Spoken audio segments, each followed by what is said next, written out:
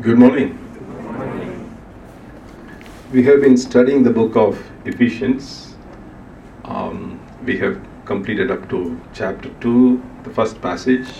Today we are going to focus on Ephesians chapter 2, verse 11 to 22.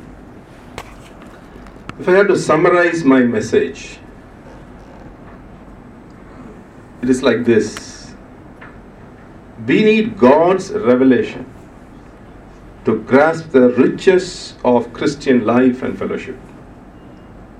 We can receive such a revelation by three things: remembrance, recalling, and realizing. Let me go into the details. So before that, let me share a few introduction to the book of Ephesians. Somebody said, if you read Ephesians, you will be efficient. Warren Wiersbe, he gives the title, Be Rich, for this book. Be Rich. He also goes on to give an illustration about a lady. Her name was Hetty Green, the greatest miser of American history in 1916. And she had 100 million worth of property. But she used to live in a mentality of poverty. She used to drink cold milk because she doesn't want to spend money on gas. Her son got injury and fractured, and she was waiting for a free treatment. And by the time he got infected, and his leg had to be amputated. And she was caught in an argument between what is good for health, skimmed milk or fat milk. In that argument, she had a cardiac arrest and died. She left all her property. She lived as a poor person. Same thing happened to Christians also. How rich we are, it cannot be understood without God's revelation. How Christian life is amazing, awful, rich. That needs God's revelation so that we are filled with awe and wonder. Oh, this is a life and hope for which we are called. So that can come only by God's revelation. Let me illustrate this riches, how we understand this. The book of Ephesians is also like a will written to the descendants or the heirs of the owner of the property. For example, a person writes a will and discloses that. Let me give an example of Musa bin Shamsar, Prince Musa. He is the richest person in Bangladesh. He has $12 billion property. He is writing a will for his children. He is inviting all of us for that ceremony. And he is reading his will. While he is reading, he says, this will also not the property after me, the property belongs to my children as well as DICC or all of you. We may not wonder or we may not feel so great about it. But if he says that to the Rohingya refugees, or if a king says, maybe a king in this country says that you are given citizenship in this country, how they will feel, That is the reality of this life, We were foreigners and aliens, but God said you are fellow citizens, members, heirs. That is the wonder of this life. The problem is, we are happy that we can receive it, but if some more people are included in that, we are troubled. So today we are going to focus on how we are united as one body in Christ. Back in my church, the pastor used to say, what is church? Remove CH and the last CH. What is church? You are the church. I am the church. It's not the building, but you are the church. I am the church. We are the church. Together we are a corporate body, one in Christ. So let me go to the passage, chapter 2, verse 11. Therefore remember that formerly you who are Gentiles by birth and called uncircumcised by those who call themselves the circumcision. The first point I want to make is we need to remember. We need to remember our former condition.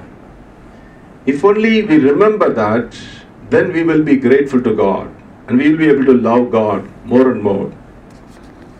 Here it says, you were branded as uncircumcised. Maybe you can think about whatever the brand we had or the discriminatory note we had in our life. You are branded like that. Uncircumcised. Separate from Christ. You didn't have a savior. You were refugees without citizenship. No constitutional protection. No hope, no God. That was the former condition. If we remember our condition, this is a spiritual discipline. Remembrance is a spiritual discipline. We need to remember our former days, from where God delivered us. Because even to Israelites, when He gave 10 commandments, He says, I am the Lord your God who brought you out of the slavery. So where we are delivered from, we need to realize. Then only our love for God will grow more and more. That is our condition. Let me illustrate it with a story from Gospel. It says, Luke chapter 7 verse 36 to 50, we see that Jesus visiting the house of Simon the Pharisee. When he was at his home, a woman comes and wets the feet of Jesus with her tears and wipes it with her hair. See that expression of her love. And Simon is getting disturbed by that, and he's asking Jesus, why you are allowing this? Why? He's thinking in his mind, why he is allowing this? If he is a prophet, he will know what kind of woman she is. Then Jesus had to explain to him, there was a money lender who, two people owed him money. One was 500 denarii, another one was 50. And both of them were not able to pay the money, so he just cancelled it. Then Jesus asked, who will love him the most? And said, whoever had a greater debt cancelled. Then Jesus tells, see, the moment she came inside, she has been shedding her tears, wiping my feet with her hair. That is a love she is showing, because she realizes how much she has been forgiven. The love for our God will grow only when we realize how much we have been forgiven. If we think, okay, I was okay, I was a good person, God saved me somehow. If that was our realization, then we may not be able to love God. We need to know, we need to see our former condition the way God sees that. Separate from Christ, no hope, no God. In the previous passage last week we discussed, you were dead in your trespasses and sin. Dead. That was our condition. And God made us alive, raised us with Christ, and seated us, created as a new person, as a handiwork of God, to do good work. That is what God has done in our life. So when we remember our former condition, we'll be able to love God more and more. Verse 13 says, but now in Christ Jesus, you who once were far away have been brought near by the blood of Christ. You are far away, going far away from God as much as possible. I heard an illustration about a thief. He took a car and just went away. And this woman whose car this is, she just called the police and asked him to chase the thief.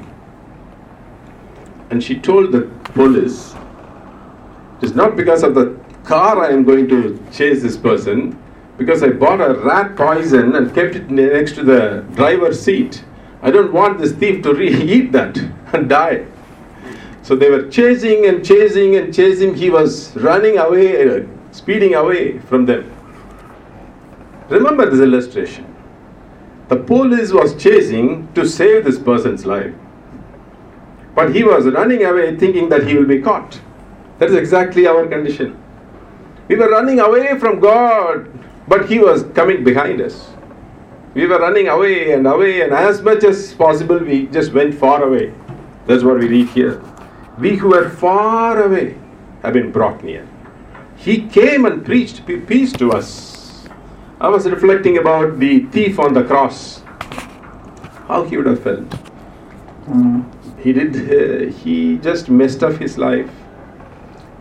He just got into all kinds of crime and finally got into this trouble. He was going to be executed, and he might have thought, okay, I have gone far away from the Lord as much as I can. I made a mess of my life. There is no hope in my life. Then he turns here and sees the Savior next to him. Today you will be with me in paradise, the life of hope. He thought he's very far from God. He later found God is so near. That is what exactly happened to us. We thought we have gone away from Him, but all the way He has been behind us, following us, trying to bring us back to Him. So when we remember our former condition, we will be able to love Him more and more. Second, verse 14 onwards. When we recall what He has done in our life, we will be able to live in unity. For He Himself is our peace, who has made the two groups one and has destroyed the barrier, the dividing wall of hostility, by setting aside in His flesh the law with its commands and regulations.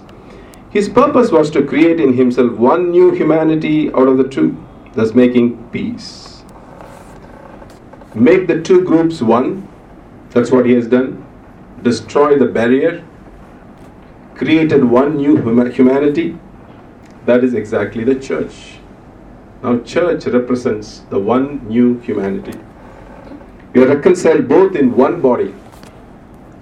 Put to death their hostility. And all of us He has created access to God through His Spirit. Here we see the Father, Son and the Holy Spirit. The Trinity is working hard to unite all of us. Create one humanity out of the two. Not just two, Jews and Gentiles, which means the entire world whoever believes in Jesus Christ become one family, one body, the universal body of Christ. So that is what Father, Son and the Holy Spirit working very hard to unite all of us. But how difficult it is to accept this reality, Fundamentally everything boils down to relationship. How we relate with one another, how we have fellowship with one another, how do we understand this? We are one body in Christ. Fundamentally that.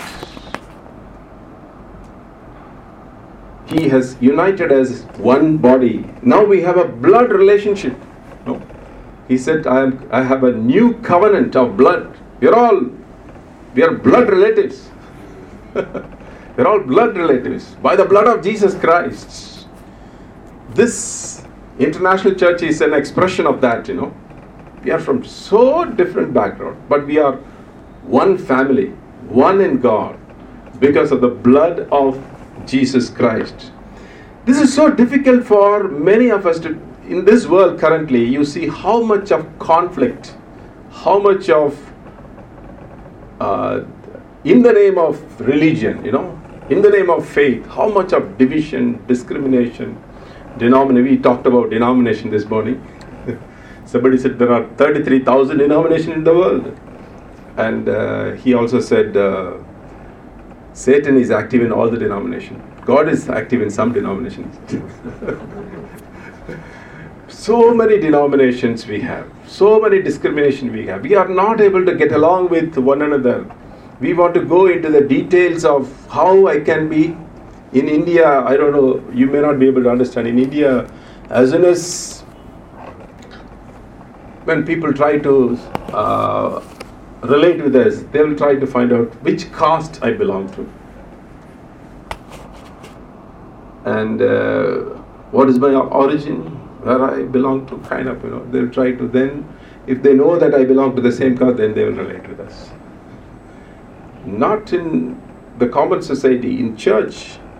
As soon as a pastor comes, they will ask, this pastor, you are related to this person? That person? They will try to find out the root, find out where they belong.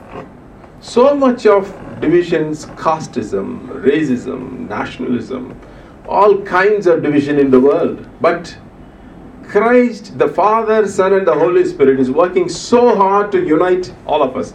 But if we are working against that, then we are really rebelling against God's design and plan for the whole world. This is not only our problem. Peter had this problem. Peter was a revival speaker. Peter was a miracle worker. He just pronounced death to Ananias and Sapphira. Such a powerful man of God. He himself had this problem. God had to deal with him in Acts chapter 10. In a dream, God revealed. And he saw unclean animals. And God says, kill and eat. No, I cannot eat anything which is, I have not eaten anything which is unclean and impure. God says, this is what God says. This voice second time spoke to him. Do not call anything impure that God has made clean. That is applicable to our relationship. That heals the inner, the barrier that we build. That heals. Do not call anything impure that God has made clean. What kind of a division in our mind or discrimination in our mind or the barrier that we build in our mind, that doesn't help us to relate, embrace and act as one body of Christ. Let us think about it. I worked for a community in southern part of India where every tea shop used to have two tumblers, one for one caste, another for another caste. That is a level of untouchability. And we worked for 4 or 5 years there, and it was becoming better. So much of thing in every nation, every country, every society, something or the other will be there to divide us. In our own denominations, we have so many denominations. How much we are able to love one another, accept one another. And we had a pastors' meeting, and we called all the pastors. And after the meeting, we wanted to take a photograph. That time we had so much difficulty. It took 1 hour to take photograph because to decide who will sit on the 4 chairs. Who has to stand? Who should be in which place? They had so much of difficulty. Okay, the Anglican pastor should be here, or Pentecostal pastor should be at the side, or this person. So 1 hour we had to deal with this, to take a photograph, to keep this so that they want to have a prominent place. So how this will be healed? How this can be healed? This terrible desire to hold on to our own identity which we have not acquired, which we have not achieved, but it's only our birth. But the rebirth should heal us from this, to create one new humanity. Finally, I said, remember your former condition of life. That will enable you to love God more. Second, the love of God will translate into love for people and the body of Christ. The fellowship, that recall what God has done. Finally, realize God's presence and our privilege, so that will make us as one body.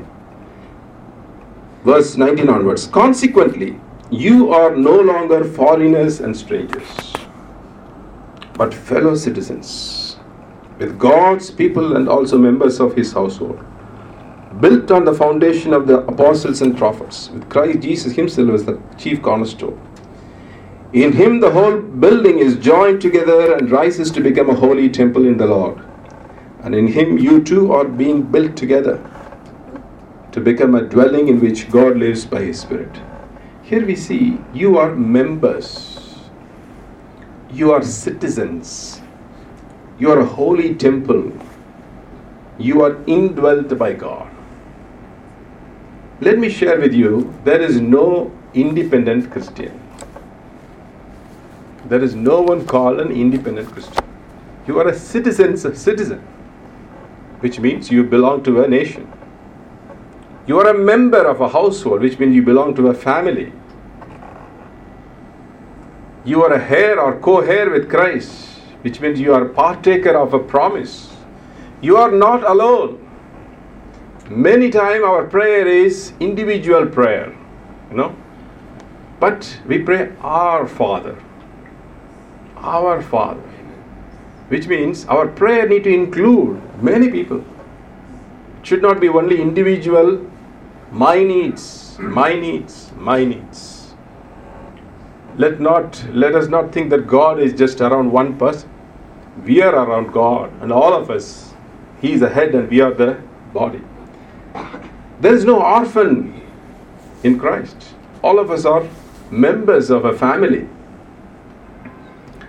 And somebody said God doesn't have grandchildren. All of us are his children. There is no private faith. We are accountable to each other for our life in Christ. There is no private faith. I'll keep my faith to myself. That may be a religion or some rituals. But we are a body of Christ. We need to be accountable to one another. Just as she said, keep me accountable for bringing my Bible next week. That is the accountability. We need to be accountable to one another. We are accountability partners. We should be able to ask, how are you and how is your life? Are you reading your Bible and praying and how is your life? Amen. We should be able to, but churches are not like that. So much of church cannot stand up to the standard God has set, but we need to pursue. We need to, all of us, it is not somebody else mistaking each one, my mistake. I am not doing that.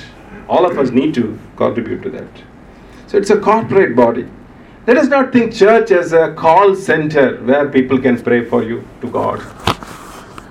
Church is not a business process outsourcing place where you can outsource your spiritual affairs.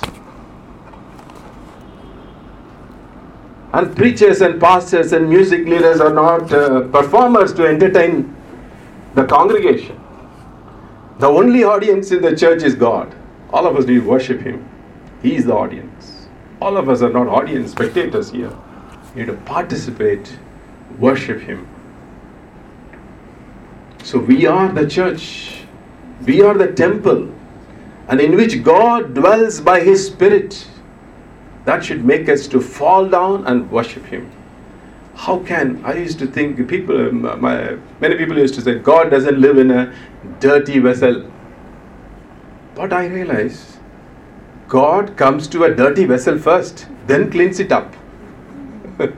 That's my personal testimony. It should be true for all of us. It is not that when we are clean, he comes inside. He comes inside and cleans up everything. It is not that we go to him after we are clean. We just go to him as we are and he dwells in us.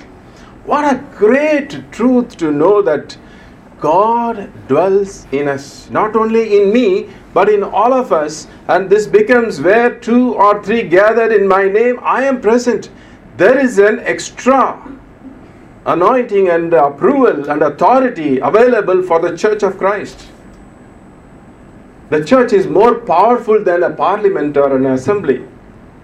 Because where we 2, 3 unitedly pray, we can shake the whole world. That's authority God has given. And there is an amazing love here, where in our family background or a society, whatever has the hurt and the emotional damage we have experienced can be healed here. Because God is present here. And he can bring us as one body. The unconditional love, the amazing love can be experienced, demonstrated. The church should be the foretaste of heaven. It is good, very ideal, but we are far from it, including myself. I am also responsible. Let us pursue this goal of becoming one in Christ. And church reflecting that. In the same book we read, the manifold wisdom of God should be made known to the rulers and authorities through the church. That is the purpose of God. To create one humanity in Christ, the manifold wisdom of God should be made known to the rulers and authority through the church.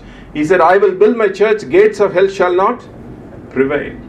The church has such an authority, such an awesome love and power.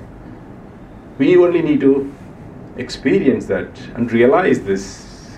This is not that we are going to make it. Already God has done it through Jesus Christ. So let us remember that.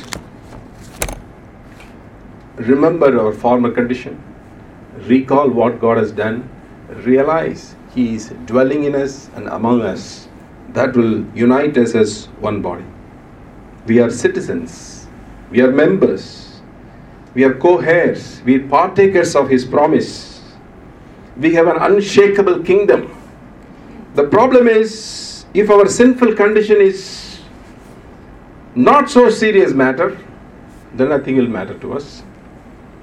Our salvation is not a great privilege, then it is not serious subject. So just a boring subject. And this world is a better place than the world to come, then it is also a boring subject.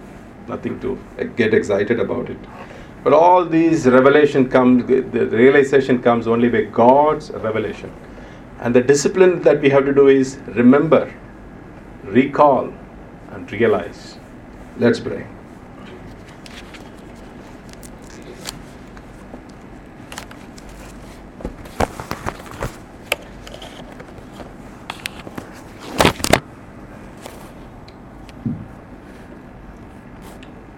When we were dead in our trespasses and sin, He has made us alive. With Christ, He raised us and seated us. He reconciled us. We were foreigners and aliens, but now fellow citizens. We are members of one body. We are the church, the temple of God, in which God lives by His Spirit. Father in heaven, I confess my failures and shortcomings in realizing this. Help me and forgive me, Lord. Even I do pray for my church and all of us together here. Help us to demonstrate and realize this wonderful riches of your life and fellowship in the body of Christ. Help us to act as a body of Christ, accountable to the head.